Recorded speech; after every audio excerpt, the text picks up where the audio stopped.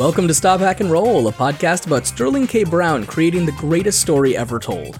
I'm Brandon. And I'm James. Today we'll be talking about non-linear storytelling and fighting a theater production. I'm really not kidding about that one.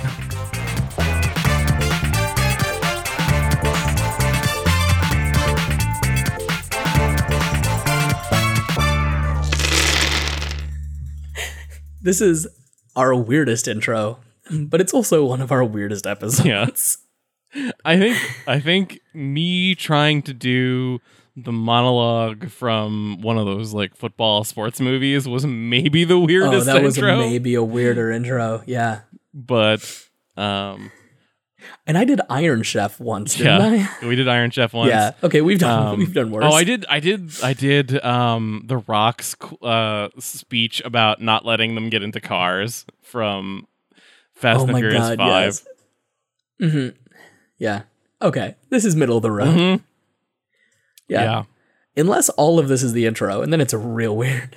So let me walk you through this. Let's just let me just get right into this, I think. Nice. Yeah, let's go. This very strange combat. Probably the strangest combat that I've ever played in any game ever. Okay. That's a high bar right there. Oh, and it's going to live up to that bar. Okay. Let's hear it. My friend Andrew, who is GMing this game, came up with something wild. So, and to Ryan, who is probably listening, who said, "You're gonna have at least you'll have good fodder for a Stop, Back, and Roll episode." The turnaround on that was real quick, buddy. So now he knows how quickly we go from idea to published, which I think a lot of people do. Yeah. The Discord frequently will be like, "Hey, here's a thing," and we'll be like, maybe a future episode, and then the next day. So let me give you some background for this game, because it needs a little bit of setup. So we are playing Fate. We had these guys who I play with on Sunday nights, they play a lot of Fate, and I have not played Fate with them. I've run other stuff for them, and I've played other games for them. And so and even they had not gone through the whole process of like, if you follow the Fate core rules, you're supposed to go through and like build a setting, build characters, and do everything from like figuring out what genre you want to play, through to like playing the game. So they had never done that. So we actually and still haven't done that, because we played Microscope to build a world. So this is important because I think it's relevant background information. So we created this world that is... The amount of work that I know you and your friends put into this game, it drives me crazy that you haven't turned it into content. Yeah. And I know that a big part of that is that a part of me has died and become just a content monster. But like, I hear you describing like, oh yeah, so we did some Microscope to lead into our Fate, and we get together on a consistent time every Sunday. Yeah, I know. And I'm like, oh my god, why isn't this a stream? Why isn't this a stream, please? So we created this world, it was based around the idea of, think giant monsters. You don't have this touchstone, but Attack on Titan is a good one. Attack on Titan is a Pokemon. I get it. Yeah. Giant monsters, Pacific Rim style, attack basically our world and destroy it. Like there's an apocalypse. But at some point, humanity discovers so like we're in a world, we're also using, Andrew found a map of what the East Coast will look like in like 40 years or 10 years, where those sea levels have risen like 40 feet. And so it's like the Del Mar Ocean and stuff. So we're playing on this, it's a future apocalypse map. The important things to know are there are giant monsters. In theory, there are giant robots, like ancient giant robots, that in theory people could pilot to fight the giant monsters, only we don't know who built them. We don't know how to control them. Okay. But at some point they disintegrate into nanobots. Okay. Which people can control psychically to do magic. Oh. That took a turn I did not expect. Oh yeah. Okay. So we built this whole story arc. Yeah, this doesn't sound marketable, James. No. This doesn't sound like a marketable thing that tons of people would love to watch. So we are playing in an era after which the Order of Mages, which is this big organization of mages who have been using their magic, the psychic control of these nanobots, to fight off monsters. Yeah. They for whatever reason have crumbled. Like, humanity turned on them. They changed from the Order of Magic to the Order of Humanity and started crumbled to right into nanobots. Yeah, crumbled right into nanobots. Anyway, so we're in an era in which in the Microscope game we called the Age of Monsters, where suddenly, without these wizards holding them back, the monsters are attacking again. Yeah. So of course, we all did this thing where we said, well, I'll make the one character who's a support character. Everyone else will play a combat character, but I'm going to play the support character. Yeah. So we all did that. Great. So good job. On the plus side, all characters are the same in Fate, so so I'm playing a smuggler. One of my friends is playing a blacksmith. We have a playwright, bartender, a person who works for a family of monster hunters but runs operations for them. Man, some of those are like really truly exemplary levels of useless. Yes. Like some of them it's like, yeah, blacksmith, you're probably pretty strong. But some of those are not useful. So obviously we went, well, I guess we're not going to go monster hunting. Why not? I mean, I think we are. I think ultimately we're going to. But please do. But mostly because my character will agree to anything and then figure out how to do it later. So your character will. Yeah. That's a trait of your character? Yeah. Look, play what you know. Every play character what you know. you've ever played. Play what you know. And also play what you are. Welcome to the Stop Back and Roll Network. James was asked to do something, so we figured out how to. So here is the setup for the specific conflict. We have been hired by a member of the royalty to write a play that is pro the Order of Magic users. Okay. And put it on so that we can boost relations with and make the people of the city believe that the Order of Magi are powerful and totally still existent and didn't get destroyed. Okay. Which we know has happened. We know they were destroyed by a giant monster. So we're helping put on this farce because basically this group of royals is trying to take over and pretend to be the Order of Magi. Okay. This is close. This is not exactly what's happening, but it's very close. So anyway. You don't sound like the good guys. There's a chance we're the bad guys. Okay. So, and it's only going to get worse. My character is definitely not a good guy. But so anyway, there's another playwright who is writing an anti-Order of Magic users play. And those two plays are going on at the same time, or roughly the same time period. Like they're coming out, like they're both debuting on the same night, but with enough time that like critics can go see one play and then see the other. So our goal in this conflict is put on the best play possible to sway the critics and people. So of course you're going to be playing Mark Diaz-Truman's The Play's the Thing. Here is how this play combat worked. Functionally, you have to press the right key at the right time, the right button at the right time, and your character has to be in a costume that you stole from guards, I think. It's been a long time since I played that Final Fantasy, and I wasn't a huge fan of it, actually. So we are... Again, I am the smuggler. I am, for some reason, have been cast as the clown, the comedian, the person who like hypes up the crowd. I am bad at this. It is someone had to do it, and I agreed because that is a characteristic of my character. The playwright who wrote the whole thing, but is also now starring as one of the like secondary characters. The bartender who is in the crowd riling people up. The blacksmith who is there bringing his pro-order friends because he's pro-order. And I feel like I'm forgetting somebody, but I'm just going to go with it.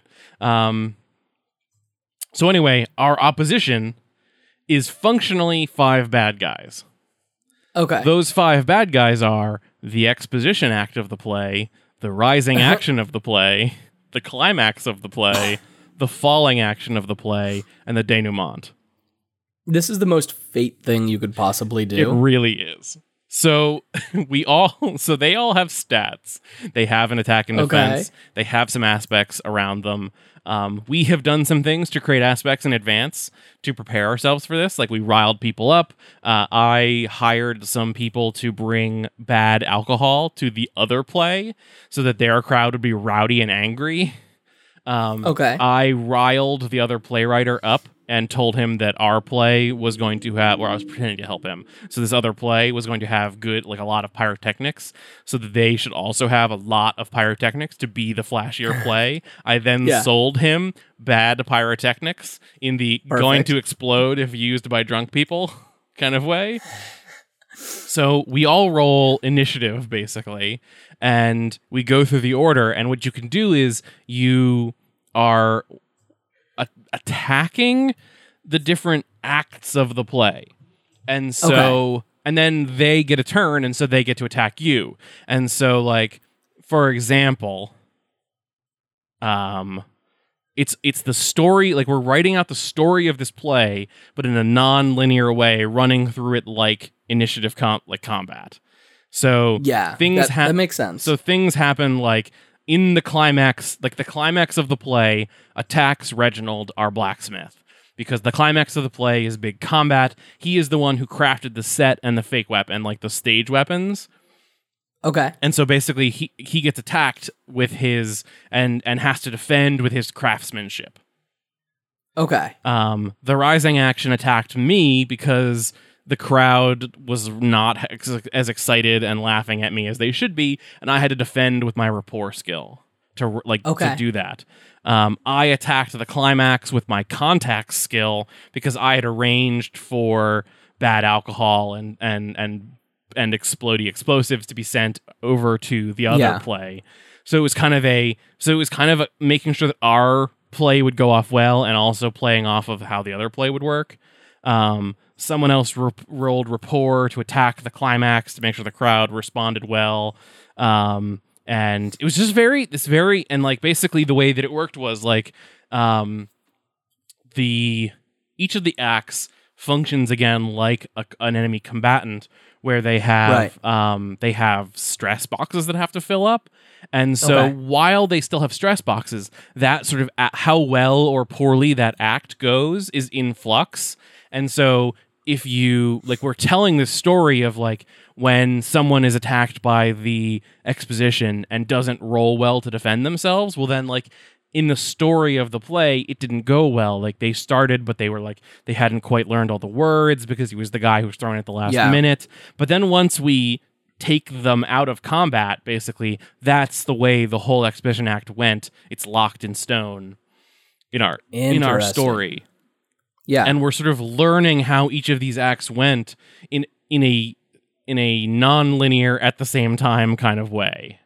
Right, because you aren't necessarily going in order of the order of the play. Yeah, and so things that did happen are like the rising action went very poorly because the rising action attacked quickly and people failed to defend well enough. But like we all ganged up on the climax and the falling action at the same time, and so we knocked those out of the park. Okay. It was a very weird. This is super weird. It's super weird. It's something that maybe only Fate could do, although I don't think that's necessarily true. Yeah, I think Fate is kind of uniquely suited to it. Yeah. Because Fate has its whole principle that everything can be modeled the same way. Yeah, right? Treat everything like it's a character. It's the Fate fractal. And really, it does also really well at the zooming in and zooming out, like shifting your perspective on things. Yeah. And it does really well with things like we had done a series of actions in the whole session leading up to this where we like the bartender threw a big party at his bar to get our people riled up, or to get our people riled up and to get the other play's actors drunk so they'd be hungover during the play. The blacksmith had a scene where he made some deals with the rest of the other blacksmiths in the blacksmith's neighborhood, and they all worked together to make a set that was like phenomenal. I did some behind the scenes things to make sure that the enemy, the other play's pyrotechnics were bad. And all of that sounds like making aspects. Yeah, it's all what it was. So we had scenes with characters and then with roles where we're setting up all of these aspects so that things that then in Fate's mechanics you get free invokes on, so that during this combat later on you get to like tag those and get +2 or re-roll or whatever. And it was very interesting, and I was a little bit weirded out by it at first, but it was just like a hard to think about fighting a play. But I think it was very interesting. And so, like, did it work? It did. I think it really worked well. Like, we told an interesting story. The only thing I think we didn't do was, because we just ran long with the session, we ran over by like a half an hour because it just took a long time. But if you were streaming it, your fans would have been pissed. To go back over the whole thing and talk through what the whole play looked like in a more linear way. Yeah. Almost in like a microscopy sort of way that afterwards you've got a product. Yeah. You're in the microscope, you're zooming in and out, but at the end you kind of have this big document you can look over and see. Yeah. That's the only thing I would have been interesting. That is really interesting. It would actually be interesting to do microscope to make a play. To like the way that we used microscope to tell the story of our comic book ages, set up specific ages as the acts of the play, and then build in scenes and backstory and sort of that to tell how a play goes. Yeah, that's interesting. I'm into this idea of kind of looking non-linearly at time. Needless to say, there's a bunch of games that do that. Pasión de los Pasiones is one of them, technically. But it's interesting thinking not only going non-linearly because you're going back to like flashback to something, but actively having the table doing things in different times at the same time. Yeah, because we also did specific things like before we began this combat, we had a series of prep scenes, like at the bar or where, basically we had a scene at the bartender's bar, the Lucky Virgin, where we engaged with the play actors and the other and the enemy play actors, and we set up a bunch of aspects. But then, like, one of the first things the blacksmith did during the play combat was make a craftsman's crate and aspect roll to say that he had previously had a scene, and we cut out like flashback to that scene where he got the other blacksmiths to help him make phenomenal set for us. Right. Yeah, because there's no reason. Yeah. Like if you're handling the beginning, middle, and end of a play at the same time, there's no reason you can't also go before that. Yeah. And so it was just very interesting to both attack both be dealing with this as a conflict in a non-linear sense, so that we have done prep, but also can continue to do prep. But to also treat it like an attack. But so I mean, basically the thing that I'm very interested in is both that it's this non-linear ball of you're just telling this story at different periods of time, but also that the enemies, the way that the whole thing is framed as a conflict between these like non-specific concepts of the different acts of the play. Yeah, that's interesting. Because it meant that we basically, like, Fate has a list of all of its skills, and there are some of them, like contacts, that say, like, it doesn't make sense to use contacts as an attack roll. Because contacts is like how people, like your people you know. Like you might... Here's my friend Jonathan. You might hire someone you know to go attack someone, but that's a resources roll. It might first be a contacts roll to find the assassin, but then the actually paying them is a resources roll. And so you might use resources as an attack, but you wouldn't use contacts. But in this case, we did, because what I was doing was using my contacts to provide alcohol or bad pyrotechnics to the enemy production. And so we kind of like lifted off and said, just like, lifted off those rules and said, think about conflict in however you want, whatever makes sense for you, and what are the things that you would do to, like, here is how the play is pushing back on you. Things are going to go badly. Set is going to fall apart. The people watching are not understanding it, or something like that. Yeah.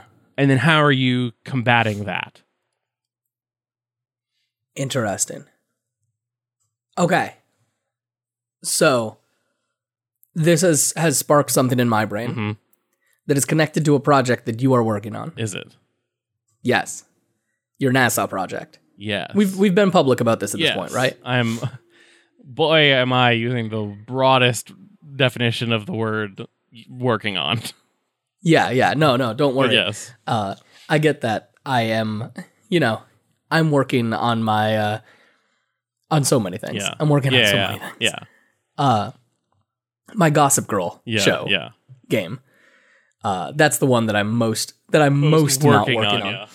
Yeah. But that the fact that I'm doing that means you'll get Passion sooner. But that opens up the idea, like that method of thinking opens up to me the idea of some characters playing people in the moment and some people playing characters beforehand and that happening simultaneously. Yes. Just like this is using the whole thing. Like, I want to play the astronaut, so I can play the astronaut, and I'm almost exclusively in today's scenes. Yeah.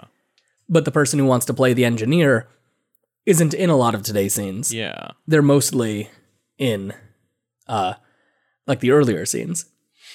Yeah. I mean, do you think that would be functional? I think that, that's interesting, yeah. That's like characters who are always in different timelines. Because I think that the Mission Control game is definitely a game that has a lot of flashbacks in it. Yeah.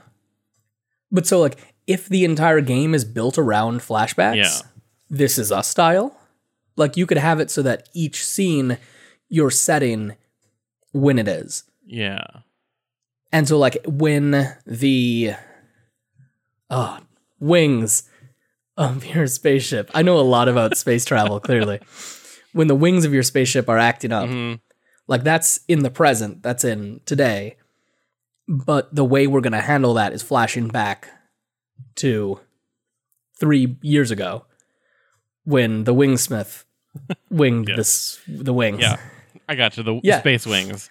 Yeah, but I think it also... That's the playbook I want to play, by the way, the wingsmith. I think it also opens up the idea that, like, one of the things that I was trying to kind of, like, think about with that game, and where I stalled out a little bit, was, like, what is the opposition? Like, obviously, it's the whole dang spaceship falling apart. It's these, like, abstract concepts, but maybe thinking about them in a very, like, concrete abstract way. Yeah. Of, like, the problem right now is the fire in the system, or which is a bad guy that has these stats, or the problem is the ablative fire shield is a totally real thing, just like the space wings, and and it's like it's already damaged, but it's a friendly NPC, so you have to get it healed. Yeah, I mean, like, you could do like, in the same way that the sections of the play were enemies, like, the launch is an enemy. Yeah. And just kind of, like, move things through from there. And even do the same aspect generating thing that you were talking about doing. That, like, the attack has to be done in the present. Yeah. But the aspects you generate along the way help to make that a better thing. This could be a dice pool game. Yeah. James, it's a dice pool game. I think that it might be. You roll well, you've got a D8. You roll poorly, that's a D4. Yeah. I mean, it's definitely a game about preparation. It's definitely a game about flashbacks. It's definitely a game where you're not fighting really each other, Or maybe you're fighting each other, but you're not fighting. There isn't like a bad guy. There isn't a mustachioed twirling villain on the moon going. Actually, that's actually a great plot. But Dr. Magnet Hands. Dr. Magnet Hands. I was gonna say Elon Musk until you said is on the moon. Yeah, no, Elon Musk is on Mars. Yeah, exactly. But there isn't like a personified villain like that. But the villain, the bad guy, is things like, I think, that's interesting, especially for, like, I think that it is also a game that was always going to have set piece conflict. So there might be like random encounter style things where you just like, there is a fire, like there's an electrical issue, and while you're on your way, and that's just like a bad guy that you ran into. But then there are things like landing on the moon or the launch sequence, which are like pre-described set piece fights. Yeah. That kind of always play out the same way. Yeah. And so that hopefully you're coming into with a whole bunch of positive aspects. Yeah. That you almost fight like the launch countdown, the launch itself, the main stage shut off. Oh, that's very interesting, because there are these very defined stages and they could definitely help each other. This is very interesting, thinking about space launch like this. And setting it up in that way also means you can be like really freeform with the scenes that lead up to getting advantages. Yeah. Right? Like you could say, oh, this is the person in training. Or you could be like, hey, this is this person in divorce court. For like 3 months earlier. And like this is going to affect their mental, their like where their brain is at as they're going into their training. And so like that's just as interesting, if not more interesting, than did they get an A+ in their training? Because we know they passed their training because they're here. Yeah. I wonder if it would let you do things too, like saying, well, this character. So I'm thinking about in like Apollo 13. There's the guy who gets sick before launch, and so he has to stay on the ground, and that ends up being very helpful because he can run tests and stuff and simulations. So it's almost like if you get halfway through the launch sequence and realize you need his expertise on the ground, you could retroactively say he got scrubbed from the launch and had to stay on the ground, and so now he's there, and he was always there, and forget if he did anything else earlier.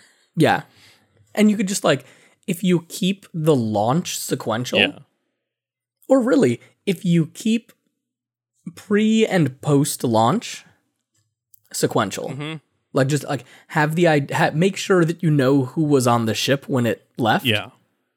Then, as long as the ship doesn't die, then you're probably good. Because like this doesn't seem like a game that it's super likely that like one character will die. Well, and everything else is going fine. I guess that's true. They could be out in space. Yeah, a gravity situation. Yeah.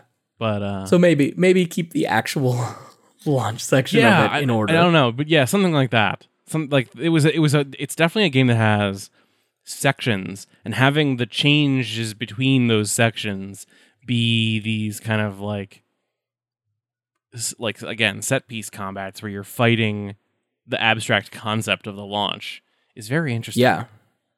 And like sometimes you could fight the abstract sometimes you could fight in the modern time. Yeah. And just be like, hey, this is a thing that needs to happen. I do the thing that needs to happen. But if that isn't interesting, if you've done it before, if it's too similar to someone else's scene, then you do something else. Yeah.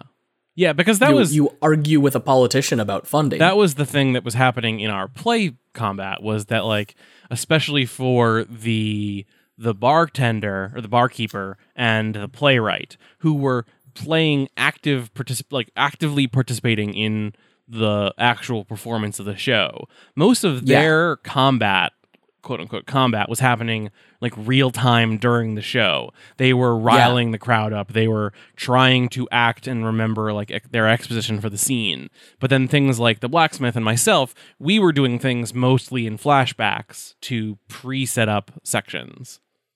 So if you are the astronaut or the mission control, then you're probably mostly in the present. Yeah. But if you are the engineer or the wingwright, yeah, then you're mostly in the past. But you might be sometimes in the present. Yeah. Yeah. Yeah, that's very interesting. Huh. Have you watched This Is Us? I haven't, no. Its format is so cool. It is obviously it's not a show without some of its problems. But its format is so freaking cool. No, what is This Is Us about? This Is Us. I haven't even heard of it. You've not heard of it? No. Have you spoken to anybody? No. In the past, 3 years been going on? It is a story about a family. Mm-hmm. And it takes through going at looking at first the parents when they were younger and they just had kids, and some of the kids growing up, and then the kids in their adult lives. It's really emotionally intense. Interesting. I might have to look into it. That's the one that I use the gif of Sterling K. Brown talking about being hot dad constantly. What's the movie with Anna Kendrick where it's her and the other dude and they're in a relationship but opposite? Wow, I do not know. I'm not surprised it's a musical. Oh, okay. No, I wouldn't know. Let's see. I will look it up really quickly. A Star Is Born. No. Sing. No. I'm sure it's not Coco. It's the last 5 years. Oh, High School Musical. The last 5 years. Okay. It's about a struggling actress and a novelist, and you see their relationship from their first date to when they break up, but in alternating scenes where you're following one of them forwards in time and one of them backwards in time. Interesting. It's and then the sort of the juxtaposition of the two characters traveling through their lives is very interesting. There's a game, I think it's called 183 Days, mm-hmm. that's about two psychics that are dating. I feel like it has a similar kind of thing to it. It's one of those games that's always recommended to me to read because it's very similar to the to A Space Between. I read it, but I read it quite a long time ago. I really enjoyed it when I was reading it. I just can't tell you the details of how the game works. It's Sam definitely can see check the it out if future. you're into Dylan two-player can see games. many possible futures. Oh, so it's one person can see the future, one person can see alternate futures. Two clairvoyants in love. They know how long their relationship will last. 183 days. It's by Tiny Knives. Huh. And it won some awards, so it has, yeah, definitely. So check it out. So check out This Is Us. Check out 183 Days. Check out Coco. The last 5 years. You can skip A Star Is Born. So that's the tangent part. Sing looked okay. Section of our podcast. Playing with time in a non-linear way is very interesting. And I think that it is this is a thing that I think about a lot, because I think the default way that we play role-playing games, even in just something as simple as this was the thing I thought about a lot when I was running in Dungeons and Dragons, is the instinct is to go, okay, you're in a tavern and you've just been hired to go fight. So what's the next scene? The next scene is you stepping outside the door to the tavern to go buy the horses. Now we're having a scene where you are talking to the man who's selling you horses. Now you are on... Mm-hmm. I mean, this is the origins of the random encounter. It's because we want to follow our characters in a linear time and never skip scenes, but we need to have conflict in those scenes where you're just moving through a path. So we have a random encounter generator, which puts some conflict into that scene arbitrarily. But there's no reason to do that. And in fact, in most cases, you just jump ahead. It's the thing we run into in Party City a whole lot, which is there's the initiating action where we're oh gee, Falcon's going to do something in this part of the city. What are our characters going to do? Well, they're going to get on the subway and go there. Is a scene of them on the subway really interesting, or should we just cut to them showing up and fighting bad guys? I'm becoming increasingly in love with just like hard setting constantly. Yeah. And like there's a certain part of me that's like, oh, I'm becoming increasingly a railroad GM. But I'm kind of okay with that. Like, people talk about like the railroad in like D&D especially. And it's like, what else were you thinking of doing? Yeah. Like maybe I'm being ridiculous, but like I feel like if you're playing D&D to its strengths, which is dungeon crawling, then there is a railroad. You go to a dungeon, you fight it, you go to the next dungeon. Yeah. And so like why pretend otherwise? Just set at the dungeon. Yeah. You're at the dungeon. Who gave you this quest? Roll a d20. It was a king. Yeah, He's going to give you horse. You weren't going to skip to the second floor. You were going to do the first floor first. Yeah. Like, I mean, yeah, maybe, our group decided that they were going to leave and they opened up a winery in... I can't even come up with the name of a place from D&D. It's been so long. That is how far I've sunk into indiness. I can't even come up with like, the borderland. Yeah. Oh, we're going to make a cidery in the middle of the borderland. Yeah. Like, no, you're going to go to the dungeon and fight the dungeon. Yeah. I mean, yeah. I think that to not throw too much shade on Dungeons and Dragons, but like even something like Critical Role, where Critical Role is like, those are people who really, really know how to play D&D. They are very creative people. They are used to storytelling. And like, I've watched the end of the first campaign, like they really know how to play D&D. And like, they still, like, Matt Mercer pays people to make set pieces for their combat. Like, and so like those characters were going to end up there. Like, spoilers, he's railroading them towards the set pieces that they just paid someone to make miniatures for. So, like, it's not a bad thing. It's a good thing. No. And that's not just a D&D thing either. Like, if we sat down to play an episode of Brodian City, and I was like, and here's the villain, and the players went, we're not going to go after them. I would, like, say, okay, that was the adventure. Yeah. So... I'll catch you next week. Yeah, the bad guy wins because you didn't stop them. So or it would just be like, well, wait, hold up, but that's where the story is. Yeah. FYI, if you don't go there, there isn't story. And now, I mean, I think that the like there's room in that for player agency because you might say like, here's the bad guy, and I can then decide like what I'm actually doing in combat. If I want to decide to not fight but instead talk to the hands of evil, well then like that's still, I'm having that conflict. I'm still engaging with the villain in those places. 100%. It would be interesting. But like it's, the story is still going to go. We introduce the villain. You deal with the villain. You talk with the villain afterwards. Yeah.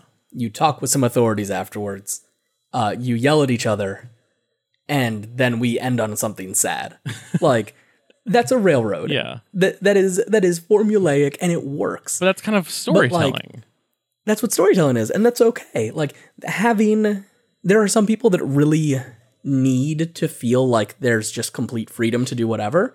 But if the GM is doing any prep, there kind of isn't. Because you're going to say, oh, I don't go to the diner.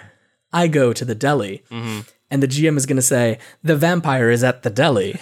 Yeah. Yeah. Now, I wonder, it would be very interesting. Now, rolling with that... I'm sorry, you caught me kind of punchy today.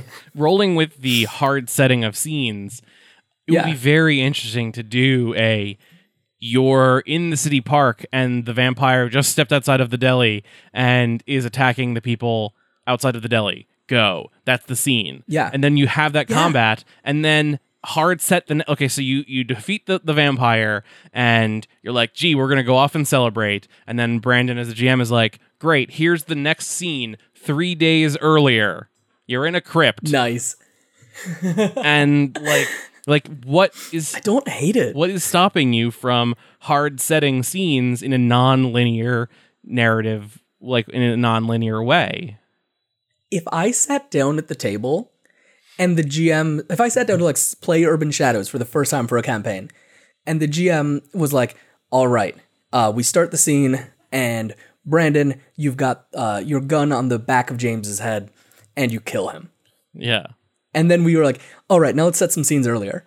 I would love that. Yeah. That would be like, and like mileage may vary. There's lots of people who wouldn't.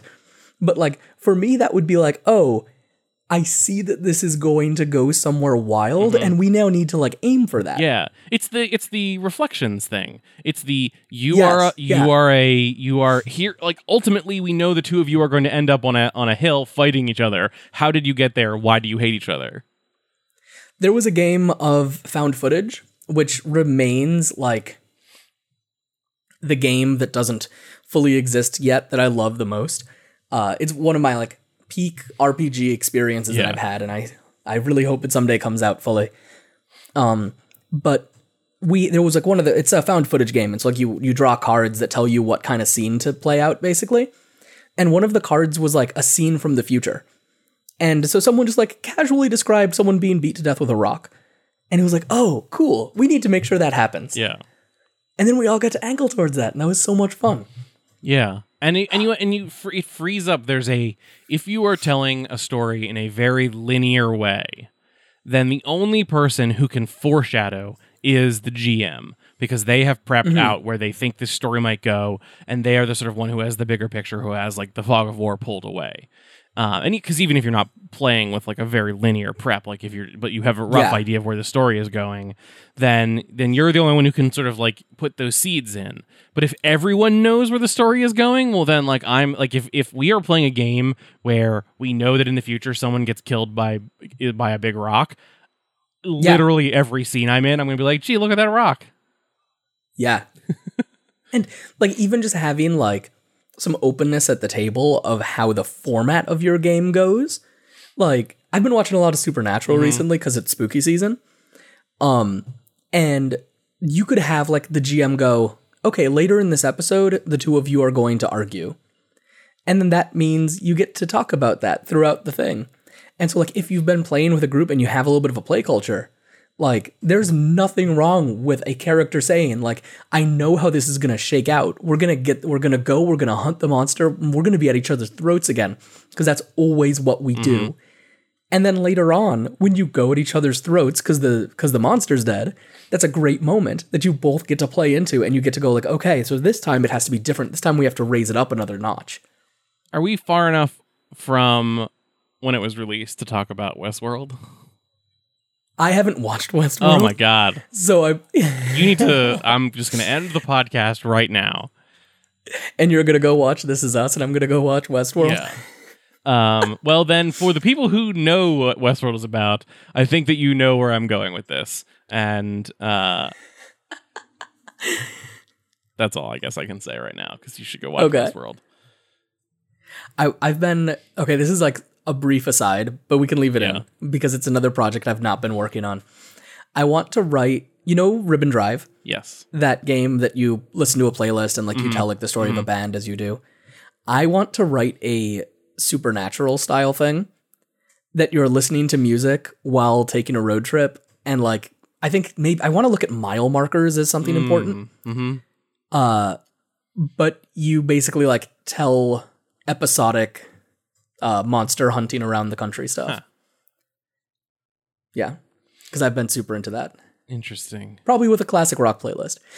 I mentioned that This Is Us is not like fully non-problematic. I should also say Supernatural is like wildly problematic. Yeah. I need to also pull up Sterling K. Brown's IMDb page right now, because apparently I'm only making references to things that Sterling K. Brown is in. Yes. So coming back, James and I just talked about Sterling K. Brown for approximately 10 minutes. Yeah. So if there's like suddenly a weird cut right there, that's why. Yeah, I was just looking at Sterling K. Brown's IMDb page. And James and I were just going through it, just being shocked at everything he's in. Going like, James is going like, wait, he was in this? And I was going like, wait, he was in this? Yeah, I remember that episode. He was so good. Yeah, he was in Brooklyn Nine-Nine. Neither of us remembered that. Yeah. So, I remember it now, and he was so good in it. Yeah. So so there we go. That's a little bit of non-linearness to this podcast. Yeah, so if you'd like your RPGs to be good, make them non-linear and put Sterling K. Brown in them. Yes. James, I have an idea for Protean City. We need to at Sterling K. Brown. I will do that. Don't do that, please. Oh crap! Who is the other actor that we dragged through the mud though that one time? Edward Norton. I'm gonna hang on. We're gonna go back into an IMDb hole for a second. It was Edward Norton. It was Edward Norton. You're right. Never mind. We're not going to the IMDb hole. It was Edward Norton. Which is funny. Can we? Because earlier when we were talking about D&D, I almost said every session of D&D should be structured like the Italian Job. Well, that's just because every game should be structured like the Italian Job. Yeah, exactly. It's the perfect story. It is the perfect story. It is the most perfectly written. It's not perfect media. No. But it is the perfect story. Yes, it's the perfect story. It can and should be remixed in many different ways.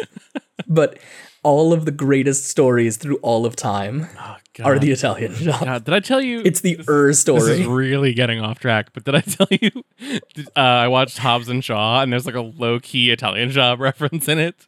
Oh my God, is it really? At one point, they go to Shaw's secret base where he has a whole bunch of cars and he has a Mini Cooper, and they're like, and Hobbs is like, "Why do you have this tiny ass car?" And Shaw's like, "I did it for this job. I had it for this job in Italy once."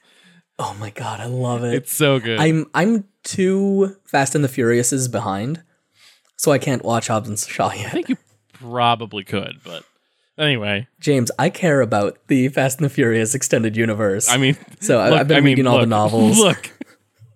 Who are you talking to? I care about the Fast and Furious extended universe more than almost anyone. Thank you very much.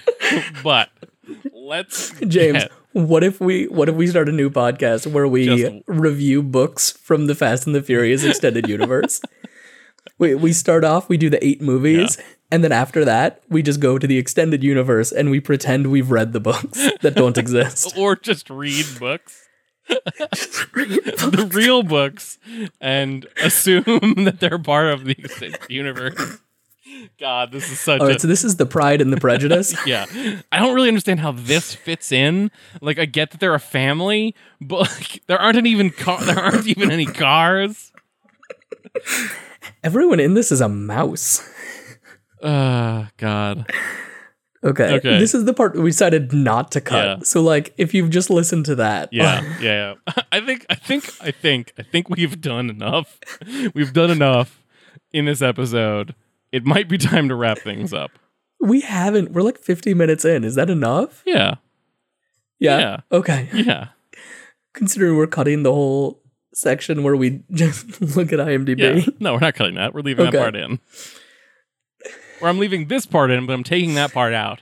Look, it's just going to be a confusing episode, and I think that's fine. And I think we've got enough content here that people will be happy. Look out for our future Fast and the Furious extended book universe, A Tale of Two Cities, and how we drove cars between them. Yeah. Also, keep an eye out. I think I am going to try to get that Slenderman game that I was working on, like the one move game, in front of people. Hopefully soon, because we're in spooky season and we deserve that. Yeah. I don't want that game to be someone else's found footage. Yeah. That they like hear about it or get a chance to play it and then it's like, but it's gone forever. Yeah, I didn't write the Kirby game. We're really good at our jobs. But I will at some point. It's literally one move. I set the bar real low. And I still missed it. But I mean there's also probably some text to write around the move. You know, it's not just. Yeah. I'm also I guess it could be very aware of the fact that it is now October, and I need to rewrite A Space Between so that I can bring like it's one of those things that I've like been doing rewrites to the game over the course of the year, but sort of in a disparate, mostly in my head kind of way, and that now is the time to like get it all down on paper, and then remember that it is a game that is now a card LARP, and so I need to actually print cards, and that is a thing that I should do not the week before. So that's the thing that needs to happen and will happen at some point. Maybe our next episode will be me panicking and trying to write a new version of A Space Between in 2 weeks. But perfect. Yeah. And I can help or laugh. Just be like, haha. Yeah. I think actually Is it next episode? I'll have just gotten back from Big Bad. Possibly. Yes, I believe so. No. Oh boy, yeah. Because it's the 12th. So we won't have one on the 7th. Yeah. So maybe next episode we'll talk about what I've been working on for A Space Between. We'll talk about what you did at Big Bad Con. Cool. It'll be a con spectacular. Yeah. And then 2 weeks after that will be our Halloween spooktacular. Yeah. And then have we ever done that? We haven't done that. Not that I know of. Why do I think we did that? Yeah. I'm just really into the spooky holiday spirit right now. Yeah. Oh, you know what's another game that plays with time? Yeah. And connects to spookiness? Quietus. Oh. It's by Ollie Jeffries. Mm-hmm. It's really good. Kickstarted not long ago. It's a really stripped down Blades in the Dark. I wrote a scenario for it. And the big thing is it's melancholy horror where you get to flash back to sad moments in your life. Oh, cool. And then you get murdered. It's great. Great. That's what I love. Yeah. I'm pumped about it. Yeah. I want to play Hammond Hall very badly. That's the scenario I wrote. Nice. You get to get stalked by something in mirrors. Ooh. That things might be... Things in mirrors is like my jam. Things in mirrors is my jam, too. It's the thing in the mirrors is Survivor's Guild. Or a ghost of a friend from 10 years ago. It's one or the other. Yeah, but melancholy. So all right, so let's wrap this up because I think it's gone on too long. And, okay. And I don't know. So if you want to tweet us before this episode comes out with your reaction to the episode. Right. And you can do that at stophackandroll.com or I am at Meltdowns. It's not at stophackandroll.com. It's at stophackandroll. Possibly. And I'm at B. Leon Gambetta. It's like your opinion. You can find our website at stophackandroll.com. Mm-hmm. Or you can email us at James or Brandon at stophackandroll.com. Please rate and review our podcast at iTunes.com, which will help other people find our show.com. Yeah, just head to iTunes and look up at Stop Hack and Roll. Or if you would like to be more direct, tell a friend about the show. Yeah. That's a great way for people to learn about it. It's the number one way that podcasts Yeah, go. I was actually talking to people today about how I'm not actually, like everyone always says, hey, go send a review of our show. I'm not actually positive that does anything. So I'm not sure either. I feel like if you're below the serials and reply alls of the world, then it doesn't do a whole lot. So this is a question I asked on Twitter. If you have ever started listening to a podcast because iTunes was like, hey, here's this recommendation, then review our show. But if you have only listened to podcasts that your friends recommended, then recommend our podcast to one of your friends. So if you like the show, be sure to go to a convention and start a podcast, because that's the only way that I find out about podcasts ever. Yeah. Actually, no, I find about podcasts by people tweeting about it also. If you like this podcast, you might also Why? Why?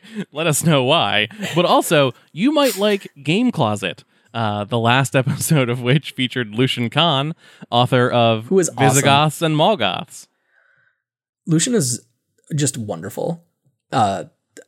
I'm always in awe at all of the people that Taylor gets, because Taylor gets and just finds all of these people that I already know and adore. Yep. I actually haven't listened to the episode yet because I'm doing my stupid masks binge. # masks-a-thon.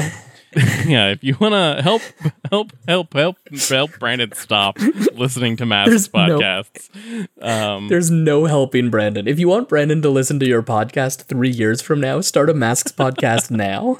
And he'll eventually get to you. Yeah, or look up # masks-a-thon on Twitter. We make this podcast and the rest of our podcasts with support of our Patreon backers. We'd like to welcome 2 new backers, Joshua Tant and Thomas, who has no last name. They felt like sharing with us, which is fine.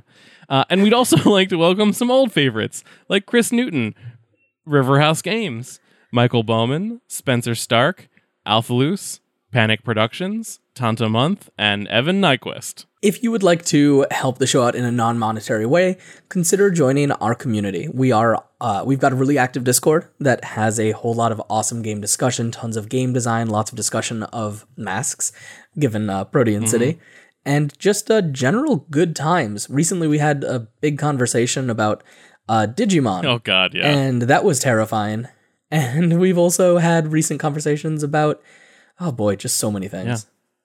I don't even know if I can pull one thing. There's been so much content lately that it's been blowing up. It's been wonderful. Somebody recently joined and was like, oh, damn, this is an active Discord. Yeah. Oh, and I didn't say the URL. It's discord.stopbackandroll.com. Yeah. Or tinyurl.com/SHR Discord. So as you're sitting down to delete this podcast from your podcatcher, don't forget to hack, roll, and stop.